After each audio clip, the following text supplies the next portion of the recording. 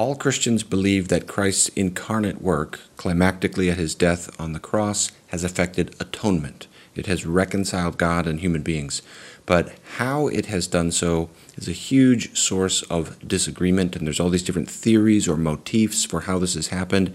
The Swedish Lutheran theologian Gustav Aulén kind of popularized this threefold schema. So he said there's objective accounts of the atonement, such as Anselm's view of satisfaction, which Christ satisfies divine honor through his life and death. So in an objective account, the atonement is primarily with reference to God.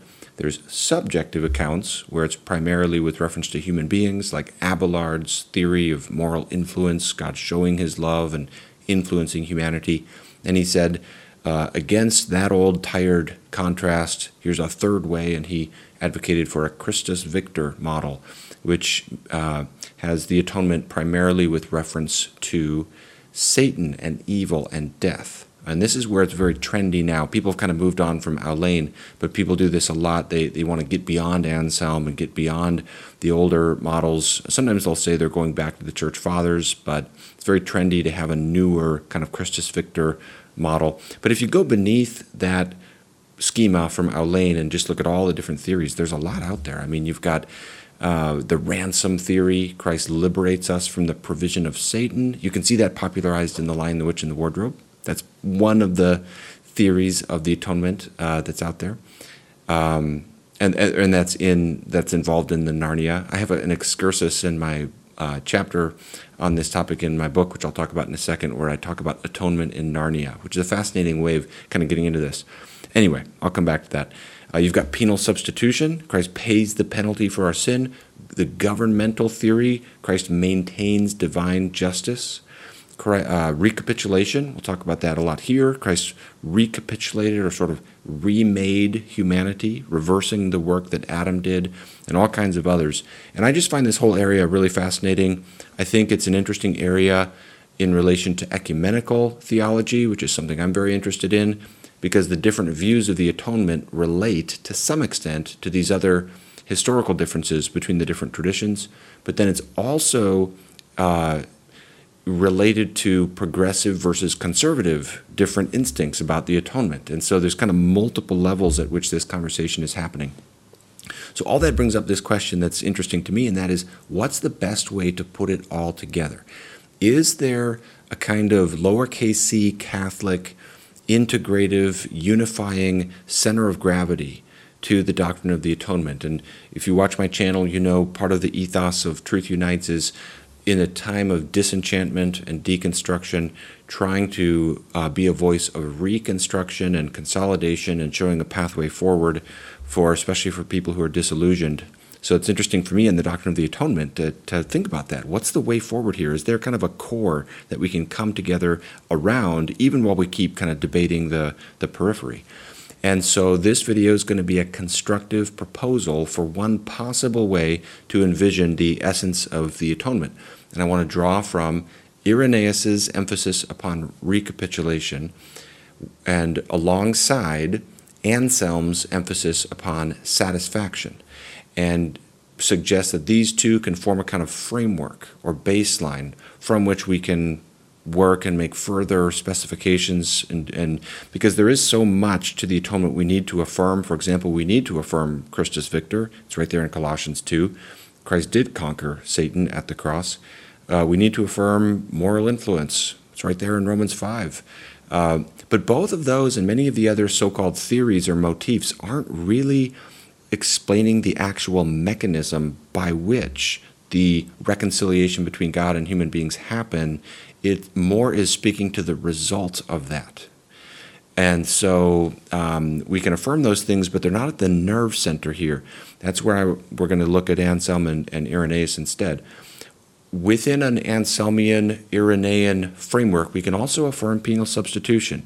This is a very controversial part of the atonement, and what I want to say about this is that it can be, and often is, crudely expressed. It can be articulated in a kind of vulgar or simplistic way, and it can be over-centralized, and it often is over-centralized. But it shouldn't be denied altogether. Death itself is a penal reality in Genesis 2 and 3. Christ submits to death in a substitutionary way, and an emphasis upon penal substitution, understood accurately, is compatible with Anselm and his focus upon the satisfaction of divine honor. In fact, Anselm, throughout his book, Cur Deus Homo, Why the God-Man, where it's one of his most important book on this topic, he talks about punishment a lot, as well as the satiation of divine honor. So here's what we'll do. We're going to work through passages in Irenaeus and Anselm, and then I want to incorporate Athanasius as well. He's another key figure in the early church for the atonement, and we're going to be retrieving their insights to help us do kind of constructive theology today. And basically what I want to try to show is that the perceived differences between many of these different approaches or these different motifs are not necessarily incompatible. They are not only mutually compatible, they're even mutually explanatory. They fit well together, and they have huge overlap. And seeing that, I think, helps us avoid revisionist accounts of the atonement that want to move away from an objective focus of the atonement, but also reductionistic accounts of the atonement that over-centralize the cross and miss the kind of broader narrative arc of Christ's incarnate work. We want to get a vision of the whole from Bethlehem to the final trumpet, okay? And each moment along the way, including his intercessory work for us now, including his entire life, including his burial, it's all important, and we're going to talk about that. At the same time, it's not all equally important, and the cross, and more strictly speaking, the cross and resurrection together are kind of this climactic moment in this larger work that the Son of God has done for us. So we're going to try to get the balance there right between emphasizing what is central, but also incorporating all that is true that Christ does to bring us back to God. So I'm really excited for this video. It's going to be longer. As long as it is, it will still not be comprehensive. If you want to get the longer version, you can see chapter 6 of my book, Theological Retrieval for Evangelicals. And I go through a lot more there, a lot more quotes, a lot more examples. I footnote things and engage with the scholarship more. That's also where I have that excursus on atonement in Narnia, which is really fun to engage with. But here's what we'll do in this video. We'll go through real quickly Irenaeus first, second Anselm, third Athanasius. Just exposit their thought a little bit and show how they're compatible in their emphases. And then we'll kind of sum it up and ask, what does this mean? And we'll deal with a fourth section where we'll talk about the transfiguration of Christ, a hugely neglected event that I find fascinating, and it'll be apparent at that point why we're talking about that. And then we'll have some kind of summative concluding remarks. So first, Irenaeus. So the term recapitulation is a key word for Irenaeus. It's all throughout his famous book Against Heresies, and some scholars have suggested that this is kind of the centerpiece to his entire theology. The basic word, both Greek and Latin, means summarizing or repeating. Okay, those are usually the two kind of basic concepts involved with this word. By the way, we talk about, and it has more technical meanings in certain contexts, like in music and in speeches and rhetoric, but trying to get the big idea here. By the way, when we talk about Irenaeus, we'll talk about both Greek and Latin because Against Heresies was written in Greek, but then our access to it is mostly through Latin translation as well as through our Armenian translation and some Syriac fragments as well. Now, this is just to cut to the right to it here. The idea of recapitulation is really complicated. There's one Irenaean scholar who talks about 11 different sort of permutations of this motif in his writings. But the basic idea of recapitulation, you can kind of sum it up in three ideas. Christ restores human nature to immortality through his incarnate work, reversing the effects of Adam's fall. Okay? If you want to distill it down even further, you just say, through his incarnation, Christ restores human nature. He remakes and reconstitutes human nature. Now, the basic idea here is that, and the reason this gets kind of controversial is what it's emphasizing then is that the incarnation itself is salvific. So, for example, to give some passages in Against Heresies, he'll talk about Christ's redemption as attaching man to God by his own incarnation and bestowing upon us at his coming immortality durably and truly. You see that verb attaching there. Elsewhere, he writes that Christ caused human nature to cleave to and to become one with God. This is a huge emphasis in Irenaeus' account, is that you have this union in the incarnation between divine nature and human nature. Okay, Christ is fully God and fully man, so there's a union between the human and the divine. So you can think of his view of the atonement as this kind of down-up movement. Okay, and that's how it's often summarized. God becomes man so that man can become God. Now, I know I'll give a quote of this, and then I'll speak to some of the concerns. Here's an example of where he says that the Word of God, our Lord Jesus Christ, did through his transcendent love become what we are, that he might bring us to be even what he himself is, or he is himself. Now, I know that a lot of people, especially evangelicals, really stumble over this. First of all, the idea of recapitulation, we're going to come back to that. That's actually a very biblical idea, even though the word may not be there in Romans 5 and 1 Corinthians 15, for example. This Adam-Christ typology, we'll talk about that. But the other thing people really worry about is this idea of us becoming God, what people call theosis or divinization. And I just want to allay concerns about that if I can. Just say be patient to really think this through, because that's a very much not just Eastern idea, it's a Western idea. It's strongly in Augustine. I go through that in my book on Augustine's view of creation. It's in John Calvin. It's in C.S. Lewis. It's all over the place.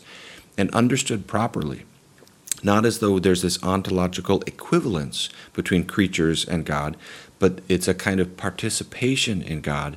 That's a biblical idea. You can see it in 2 Peter 1:4, for example, which talks about becoming partakers of the divine nature, and other passages as well.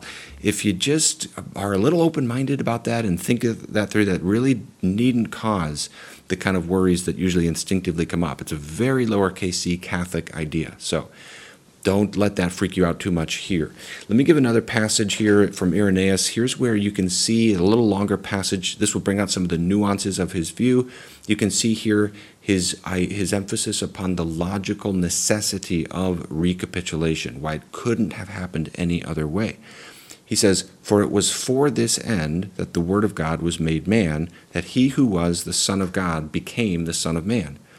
That man, having been taken into the Word and receiving the adoption, might become the Son of God. For by no other means could we have attained to incorruptibility and immortality unless we had been united to incorruptibility and immortality.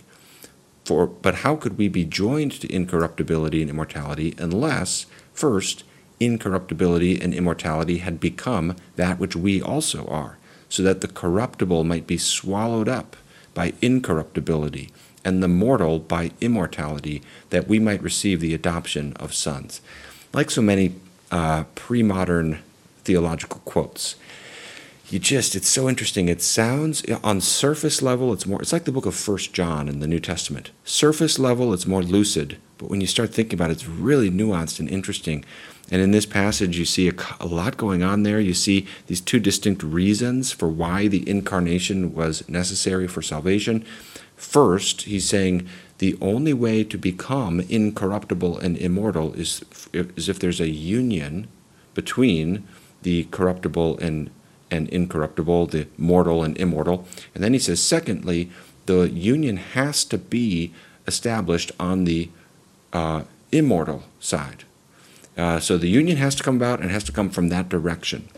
And then he also brings in the idea of adoption, which is a big part, often underexplored part of Irenaeus' soteriology, which means doctrine of salvation. So the big idea for Irenaeus, at Bethlehem, the moment that there's the conception of Jesus Christ in the womb of Mary, the Virgin, there is a union. Something new happens that has never happened in all of history. It's the great event in all of created reality. Creator, creature are united in this way. And this has this profound effect that changes the nature of humanity herself. Okay? It's a really interesting idea. Now, So a way to think about this, just one little other layer here before we move on to Anselm to clarify, is that you have to see Irenaeus' view of recapitulation and the atonement in relation to his view of creation. And this is something that's often, I think, neglected today. So this immortality, how does that come in? This is not just an arbitrary thing that just suddenly comes to the human race through Christ. This is what Adam and Eve would have gotten had they passed the test in the garden. Okay, he speaks of this immortality. This is the completion of the image of God. So Irenaeus teaches that because human beings are made in God's image, we will attain to immortality. Adam and Eve were created innocent, but not fully mature. They were childlike, they were growing, and they would have grown into the full instantiation of the image of God, which would have been immortality. So what happened at Easter would have happened in Genesis 3 had they passed the test, had Adam and Eve not sinned. They would have grown up into immortality to fully reflect the image of God. Here's a passage where you can get some of this. He says, when he became incarnate, that's Christ, and was made man, he recapitulated in himself the long line of human beings and furnished us in a brief, comprehensive manner with salvation, so that what we had lost in Adam, namely, to be according to the image and likeness of God, that we might recover in Jesus Christ. Now, I'm going to skip over a lot more quotes where I exposit all of that at greater detail and situate that in relation to the scholarship, and I'm trying to, in this video, kind of summarize some of the main points of what I've argued for, because I think this area is so important, and maybe this could be of interest to people out there. But here's the key point, okay? This emphasis upon recapitulation, Christ restores human nature through the incarnation, is not at odds with an emphasis upon Christ's substitutionary death. They are complementary. In fact, they have a logical relationship. Recapitulation is itself a substitutionary idea. Only one who stands in our place can sum up and restore our nature. And so he'll have lots of passages talking about Christ for us. He has passages, where he says Christ had to be an infant for infants, a youth for youths, etc.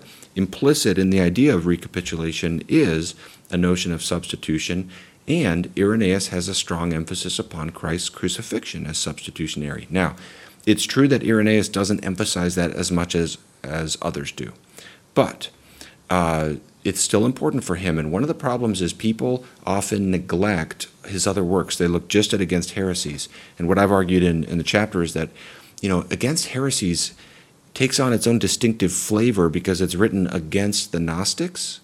So it's not going to give you this full-orbed, fully nuanced account of everything that Irenaeus believes. But in the early 20th century, there was another major work of Irenaeus's that was discovered in Armenian translation. And it's one of my favorite patristic texts. I wrote a blog post a while back giving 5 texts to read from the Church Fathers. If you're interested in getting in the Church Fathers, where do I start? I get asked that all the time. I'm constantly recommending that article as an answer to that question. And this is one of those 5. So the work is called On the Apostolic Teaching, and it's a shorter catechetical text. And John Baer calls it the earliest summary of Christian teaching presented in a non-polemical or apologetic manner that we now have. So it's a really significant work, actually. I tend to think it's neglected in terms of its importance. Well, in this work, he's working through all these Old Testament passages, and he's got a strong, and his full doctrine of the atonement gets a little clearer because alongside the recapitulation theme, which is also still there, he's talking about the rest of Christ's incarnate life more, as he's talking about it fulfilling Old Testament scripture. And when he gets to Isaiah 53, he's got some strong statements about the way Christ's death on the cross takes away judgment for us. At one point he talks about it as the judgment has been taken away from the believers in him, and they are no longer under it.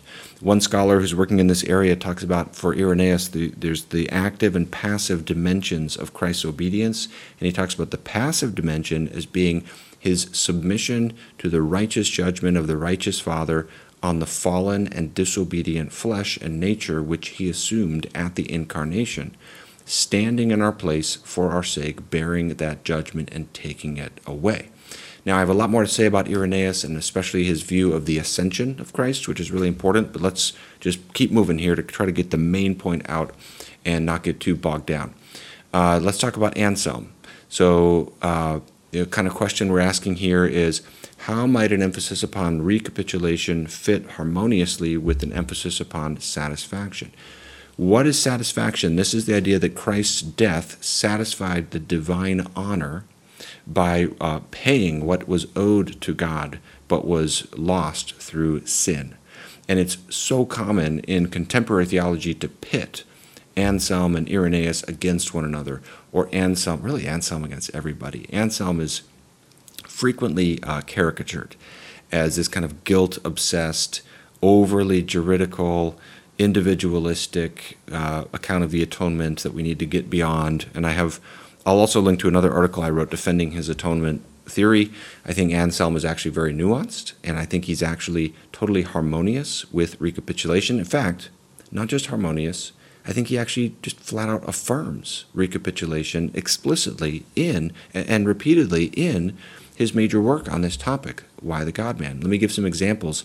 So, it's actually amazing to read through that book. It is so contrary to the caricatures. It's about so much more than just the legal dimension and of our salvation, and so much more than just Christ's death.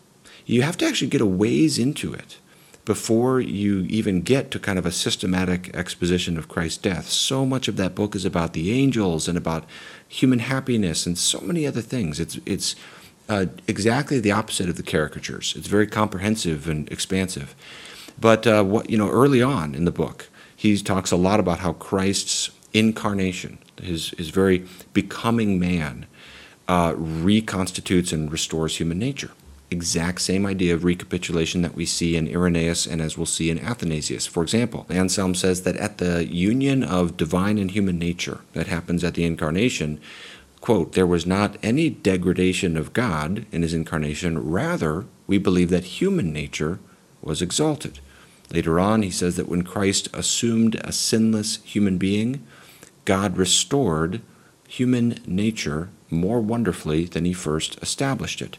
And this is just consistent language all throughout. It sounds a lot like Irenaeus. It sounds a lot like the Adam-Christ typology, this restoration of human nature through the incarnation. At one point, he says, quote, it was fitting that just as death entered the human race through the disobedience of a human being, so too should life be restored by the obedience of a human being. That sounds exactly like what you're going to find in Irenaeus. Irenaeus will say things very similar, such as this: as our species went down to death through a vanquished man, so we may ascend to life again through a victorious one. And Anselm also has the exact same doctrine of creation as Irenaeus. Had Adam and Eve passed the test, not the exact same. There are differences. I don't want to overstate this. He doesn't have quite the same idea of Adam and Eve as childlike, but he does have this basic idea that Adam and Eve would have been translated into what he calls blessed immortality had they passed the test in the Garden of Eden. And because they didn't, Christ came, and that's what he did by being born and then by all of his incarnate work. And the explicit focus throughout Anselm is on his entire incarnate work. And I'm not the only one who reads Anselm and notices he's basically saying recapitulation. Here's how David Bentley Hart puts it. In the end, Anselm merely restates the oldest patristic model of atonement of all, recapitulation. Now, let me just draw this out a little bit further by looking at one other text, and that's, well, not just one other text. I'll look at a couple of his books, but one other theologian, and that's Athanasius. Because somebody might be a little skeptical thus far and say, okay, maybe this one statement in Irenaeus kind of sounds like, Anselm,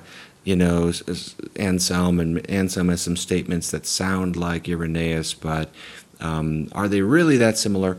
Well, if you read through Athanasius, who's extremely important in these conversations, sometimes people think of Athanasius as just important because he affirmed the deity of Christ. But Athanasius was a good theologian, very rich and nuanced account of the atonement in multiple places, but especially what we'll look at here, his book On the Incarnation.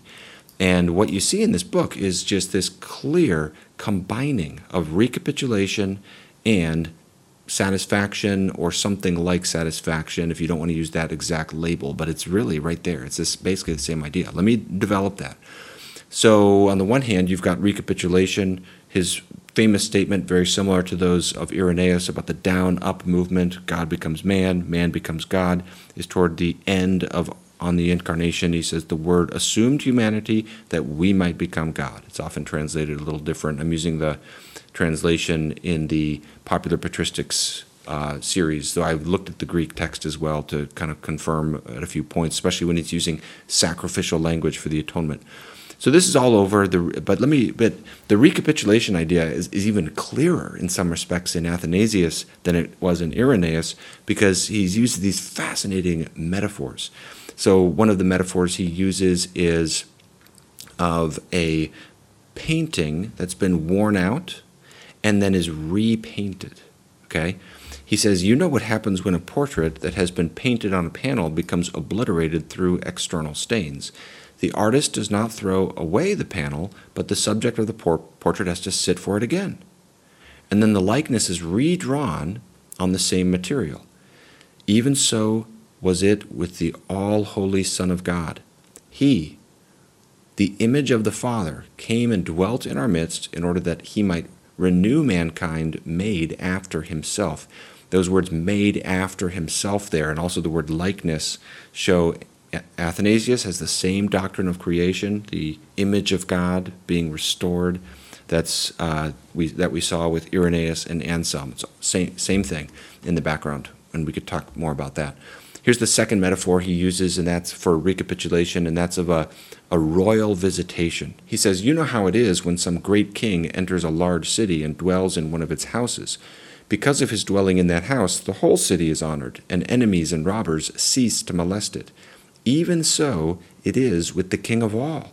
He has come into our country and dwelt in one body amidst the many, and in consequence the designs of the enemy against mankind have been foiled, and the corruption of death, which formerly held them in its power, has simply ceased to be. I love this imagery for the Incarnation. It's like, the King of all has visited our region, and thereby honored us and ended the corruption of death.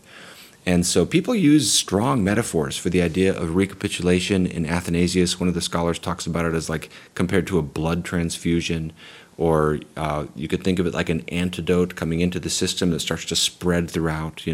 One human body has now been made immortal through union with the divine nature, and so that starts to spread to others. It's a really cool set of imagery.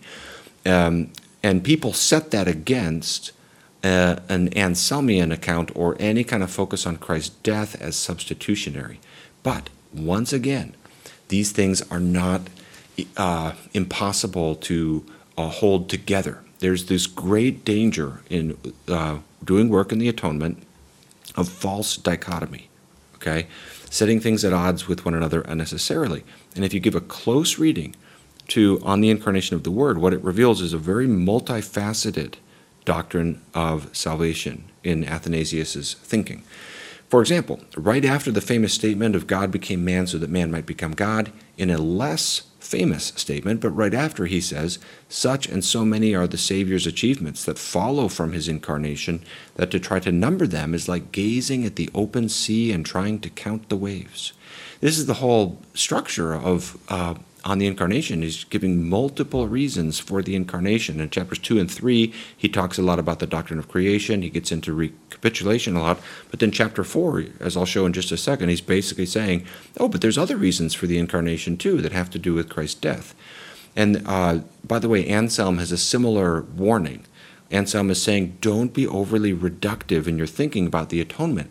It's really easy to set one thing against another. There can be multiple reasons for it. So in one of his later works, after he's written Cur Deus Homo, a book called On the Virginal Conception and On Original Sin, he'll say, there can be another explanation besides the one I offered in Cur Deus Homo for how God took a sinless human being out of the sinful mass of the human race. After all, nothing prohibits there being a plurality of reasons for one and the same thing, any one of which can be sufficient in itself. That's I'll make a strong statement here. If contemporary theologies of the atonement would just listen to that second statement in Anselm that I just quoted, there can be multiple reasons for one event, we'd stay out of a lot of trouble. And that's what I talk about with Narnia, where everyone's saying, oh, it's Christus Victor in Narnia. But there's the whole thing of the emperor's deep magic.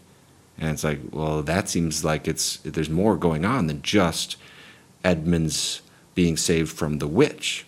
So anyway, my congregation always makes fun of me for quoting C.S. Lewis all the time in my sermons. And so now I'm realizing, even in my YouTube videos, I'm quoting C.S. Lewis all the time. But anyway, so the idea here is there's multiple reasons for the incarnation, and that's explicit in Athanasius, and that actually makes sense when you think about it. After all, we have multiple needs. So atonement, as affecting a union and reconciliation between God and human beings, obviously is going to be a multifaceted issue. A complex problem doesn't have a simple solution. We have multiple needs. We have need for forgiveness, but we also have a need for a resurrection body. And then there's Satan who needs to be destroyed. There's a lot of things that need to happen, and Christ does all of that. So we're trying to see the full picture here. So here's how Athanasius does it. This comes out in chapter 4 of On the Incarnation, where basically he's saying, there's other purposes, and here's how he puts it. But beyond all this, there was a debt owing which needs to be paid. For, as I have said before, all men were due to die. Hence, here then is the second reason why the Word dwelt among us, namely that having proved his Godhead by his works, he might offer the sacrifice on behalf of all, surrendering his own temple to death in place of all, to settle man's account with death and free him from the primal transgression. So here we have clearly substitutionary language. This is explicitly substitutionary for Christ's death, on behalf of all, in place of all, combined with sacrificial and legal imagery to interpret that act of substitution. There's the debt that needed to be paid, there's settling man's account, etc. And this is where, with Athanasius, just as with Anselm, Christ's crucifixion constitutes the satisfaction of our debt to God as sinful human beings. So the mechanism for atonement in Athanasius is not just a blood transfer or a transfusion or antidote or portrait redrawn. It's not just the union of human and divine natures. It's that in that union, the human nature is destroyed and then resurrected. So you have to look at the incarnation, but also the events of Christ's incarnate life. It's you can't get over-focused, So there's lots of passages where I draw this out and talk more about it. You can see both recapitulation and satisfaction themes together in Athanasius, both On the Incarnation as well as in other works like his discourses against the Arians.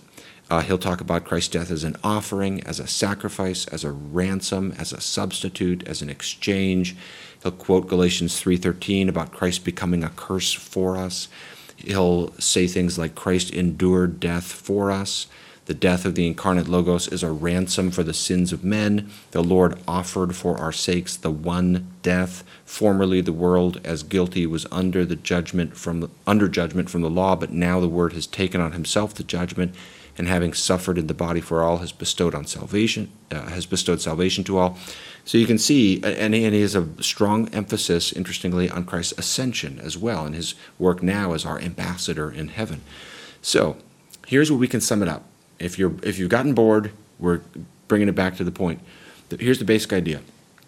Arguably the most influential exposition of a satisfaction motif of the atonement in all of church history, Anselm, repeatedly affirms recapitulation in terms that are remarkably similar to Irenaeus and Athanasius.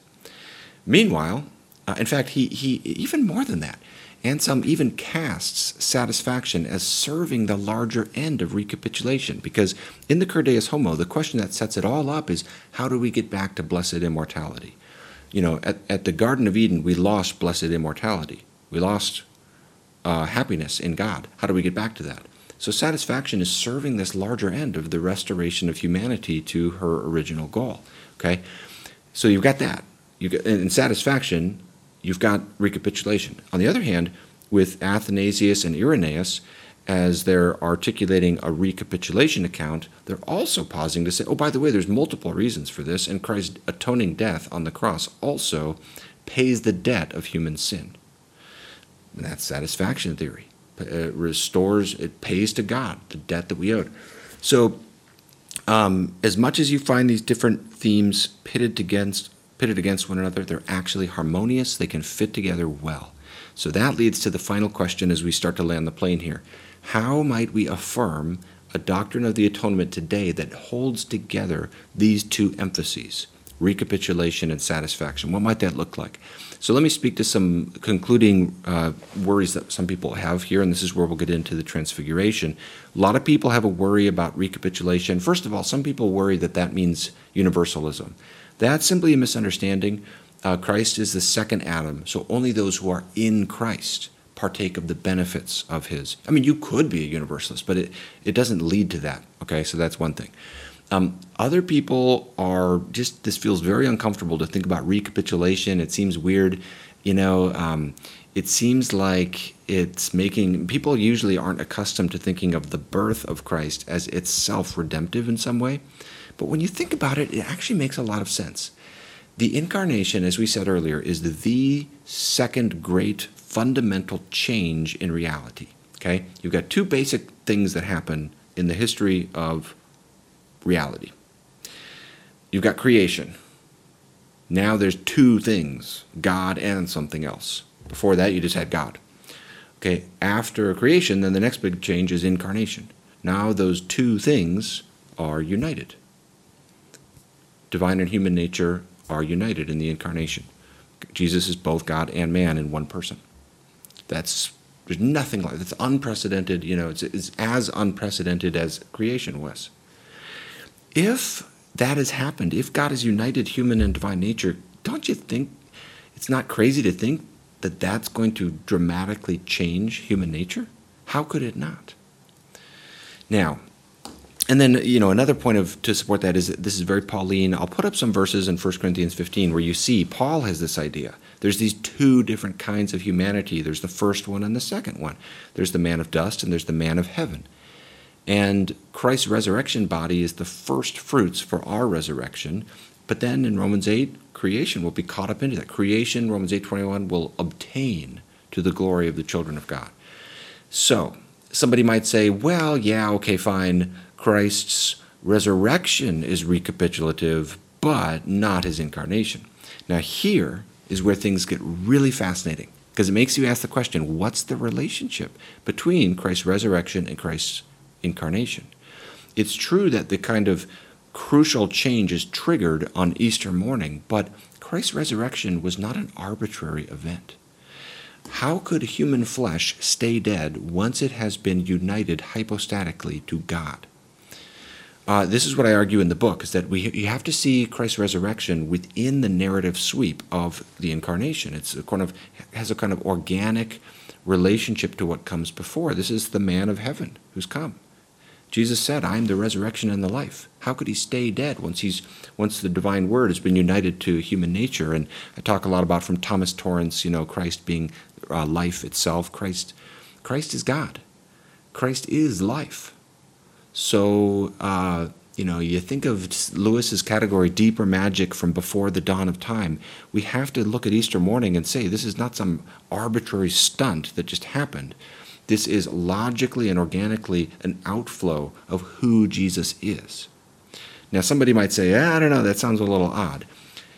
Here's where the transfiguration comes in. And I beg for your patience in thinking about this, because some people find this really weird, especially Protestants. Catholics get this better than Protestants. There's a great section in the Catechism of the Catholic Church on Christ's transfiguration, and it observes that this is the second time in Christ's life where there's a divine voice of approval. First at his baptism, second at his transfiguration. The one at his baptism initiates his ministry. the one at his transfiguration initiates his passion. So there's this kind of symmetry. And it's drawing that from Thomas Aquinas, who himself was drawing that from the Church Fathers. Christ's transfiguration is a really fascinating and intriguing and significant and neglected event. I'll put up a painting of this event. This is where Jesus goes up on a mountain with James, Peter, and John, the inner three, and it says, he was transfigured before them, and his clothes became radiant, intensely white, as no one on earth could bleach them. And then Moses and Elijah appear, and they're talking with Jesus. So the simple question that comes up here is, okay, where is this light coming from? How do we understand that? And you could maybe think of three broad answers to that question. The first way is you could just simply interpret the transfiguration as God the Father's bestowal of glory and favor upon Jesus. It's kind of shining glory down onto Jesus, such that God could do that to a non-divine figure too, maybe, like Moses' face lighting up, A second way you could understand it is as a kind of proleptic anticipation of Easter. You could say this, God is supernaturally bestowing upon Christ what will happen. It's kind of revelatory of the future. But the episode, I think it's better to take this episode as more of a revelation of who Jesus is, okay? Because you have the divine interpretation offered, the divine voice saying, this is my son. And most strikingly, you have all these biblical theological connections to Old Testament theophanies, the cloud, the fact that it takes place on a mountain, the fact that Moses and Elijah appear, and I go into that a little more in the book, but basically it looks like this is a revelation of Jesus. And this would be the third way to take it, is that it's not the bestowing down onto Jesus something from God the Father only.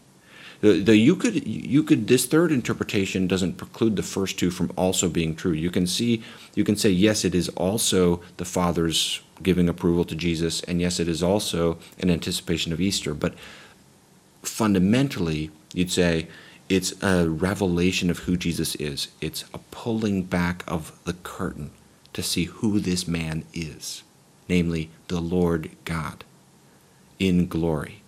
It's the white clothes are telling you. This is so interesting. We're accustomed to think of the transfiguration as an unusual moment in the life of Christ that needs to be interpreted. How was he shining? And all the other moments in his incarnate life prior to resurrection as the normal ones. But in a sense, you might want to flip that and say, no. This is the clearest window you have into who this man is. This is where God says, this is my son. All the other moments are the ones that need explanation of why aren't his clothes shining? Because he's God, And when Peter refers to this event in 2 Peter 1:16, he says, we were eyewitnesses of his majesty. And that word his refers to the Lord Jesus Christ. And this makes sense. The Hebrews 1:3 says, Christ is the radiance of the glory of God. Now, this does get a little tricky because I'm not saying that there's no change that happens at the resurrection. I'm saying there's an organic continuity. It's the organic outgrowth of who Jesus already was. So this is a little nuanced here. Let me share how Thomas Aquinas puts it. This is a long tradition of thought of thinking of Christ's incarnate life prior to his resurrection as this kind of hidden mystery, And Thomas talks about, he distinguishes Christ's possession of a glorified body, which he gets on Easter morning, from what happens here. So they're not the same thing. Nonetheless, he interprets the transfiguration as a revelation of who Jesus really is. He says the clarity of Christ's body in his transfiguration was derived from his Godhead and from the glory of his soul. And for the question of, well, then why isn't he always shining? Why doesn't he always have white clothes? Thomas says that the glory of his soul did not overflow into his body from the first moment of Christ's conception was due to a certain divine dispensation, that he might fulfill the mysteries of our redemption in a passible body. This did not, however, deprive Christ of his power of outpouring the glory of his soul into his body. So note that there it's Christ's power. This is not some alien imposition onto Jesus. This is who Jesus really is. He is the Lord God. And, I want to be careful here not to overstate this point. Nonetheless, if the transfiguration is in some sense revelatory, then we can say there's something unique about Jesus' physical body even before the resurrection, because there's been the union of divine and human nature. And so there's organic continuity between Bethlehem and Easter. The empty tomb, what happens at the empty tomb, is connected to what happens at the manger. It's not just this arbitrary event on Easter morning. Okay, so let's sum it all up. What is yielded by all of this? If we're right that there's recapitulation and that we can see that as harmonious with an emphasis upon Christ's death as satisfying divine honor, and even, as I would say, as propitiating God's wrath. I haven't talked about propitiation very much in the book, I do, but I think that's a biblical concept. I think divine wrath is very clearly a biblical reality that needs to be solved. And it seems as though from the Old Testament precursors, like the Day of Atonement ritual in Leviticus 16, as well as various expositions of Christ's death, like Isaiah 53 or Romans 3:21-26, it does seem as though Christ's death, among other things, propitiates God's wrath. So what we're saying here is we can affirm that and recapitulation. It's harmonious, and it can all fit together. And so the ultimate upshot of all of this is that we can have a more comprehensive and holistic view of the atonement by drawing from these various different theological emphases, from these historical theologians, from these different motifs. And again, that's not too shocking, because the atonement is dealing with a complicated set of problems. There's multiple problems that need to be solved. There's the problem of sin, the problem of guilt, the problem of God's wrath, the problem of the robbing of God of honor, the problem of Satan, and all that needs to be solved, and other things as well. So if we want to step back and say, okay, is there a term that we can see as kind of the heading of it all? Like, is there anything that holds recapitulation and satisfaction together? And I would like to propose the word substitution, which is intrinsic to them both and can be seen to hold them together. There's the mechanism of self-substitution by which Christ both restores humanity through his life and bears divine judgment through his death. Okay? And the way I like to put this is actually a very simple, popular level way that Tim Keller puts it in lots of his sermons, is Christ lived the life we should have lived, and he died the death we should have died. Now, those are two different kinds of substitution. So sometimes they're called strict substitution versus inclusive substitution. Sometimes they're called representation versus replacement. So you can use the adjective in him, or the prepositional phrase in him for the one, and for us, or in our place for the other. So it's a little different how the substitution is working, but they're both substitutionary. Christ stands in our place in both cases through his life that is restorative and his death that is propitiating. So that's maybe a way we can envision it as hanging together.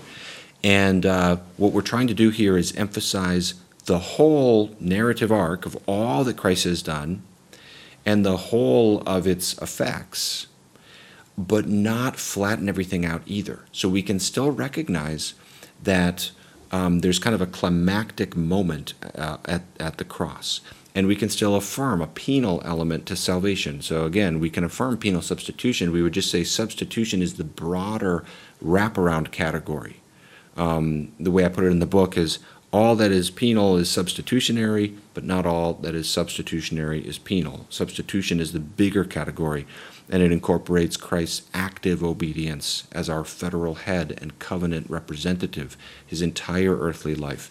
And so in this way, you can see the cross and resurrection as this climactic moment in this larger exchange that is happening.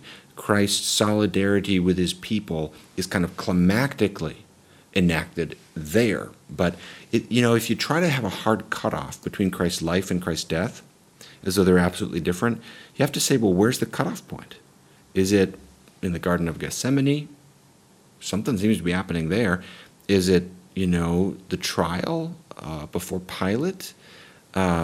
Is it carrying the cross? Is it the actual moment where the nails go into his wrists and feet and so forth? And it seems kind of arbitrary, to divorce the two. It seems like more there's this organic process, this narrative process. And that's what we ultimately get to, and that enables us to appreciate all that Christ has done in all its details. So for our doctrine of the atonement, it's important. And I'm not trying to overcorrect here as though nobody else is saying this or something like that. But this is just one way of envisioning it. But then we're able to say, in our doctrine of the atonement, it's important that Christ develops in the womb and goes through infancy, not just beams down as a 10-year-old and grows from there. It's important that he has his public ministry and the kind of escalating conflict with the religious establishment of the day, as opposed to, goes and he's a solitary monk or hermit and he just comes back and gets crucified all of a sudden. It's important that he's crucified and not stoned, for example. It's important that he actually has to die on the cross rather than just suffering for some period of time and then immediately passing into glory. And it's important that he be buried. So there's actually an interval of time between his death and his resurrection. And there's lots we could go into there.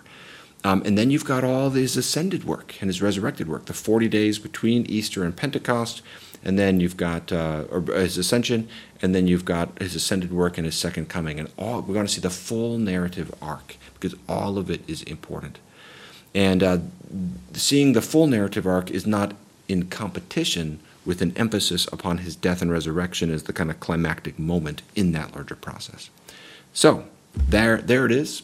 Hopefully that's helpful for people who are interested in the doctrine of the atonement. I find this a fascinating area, and I'd like to put forward that proposal of drawing from Irenaeus and Anselm with dialogue with other important testimonies such as Athanasius as one way of envisioning a kind of lowercase c Catholic core to the doctrine of the atonement that we can kind of put at the center even as we keep working on all other details and other nuances. So let me know what you think about that. I'll end it with one final comment, and that is that in all of our discussion of this, we are trying to be accurate and clear, but we recognize our words fall short of fully exhausting the truth that they refer to, and there is mystery involved in the atonement. The way J.I. Packer puts it is he says that we're trying to expostulate the meaning of the atonement, not its exact mechanics. We don't fully see through and see all the details of it, And that's helpful. And also, we also can't drain the offensiveness of it. We're trying to account for it, but we can't fully, no interpretation can possibly be more earth-shattering than the actual occurrence of this. If you think God incarnate being crucified, And so to that end, let me conclude, as I conclude the chapter in the book, with this amazing quote from James Denney about the power of the atonement. He says, "If the atonement is anything to the mind, it is everything. It is the most profound of all truths and the most recreative. It determines more than anything else our conceptions of God, of man, of history, and even of nature. The atonement is a reality of such a sort that it can make no compromise.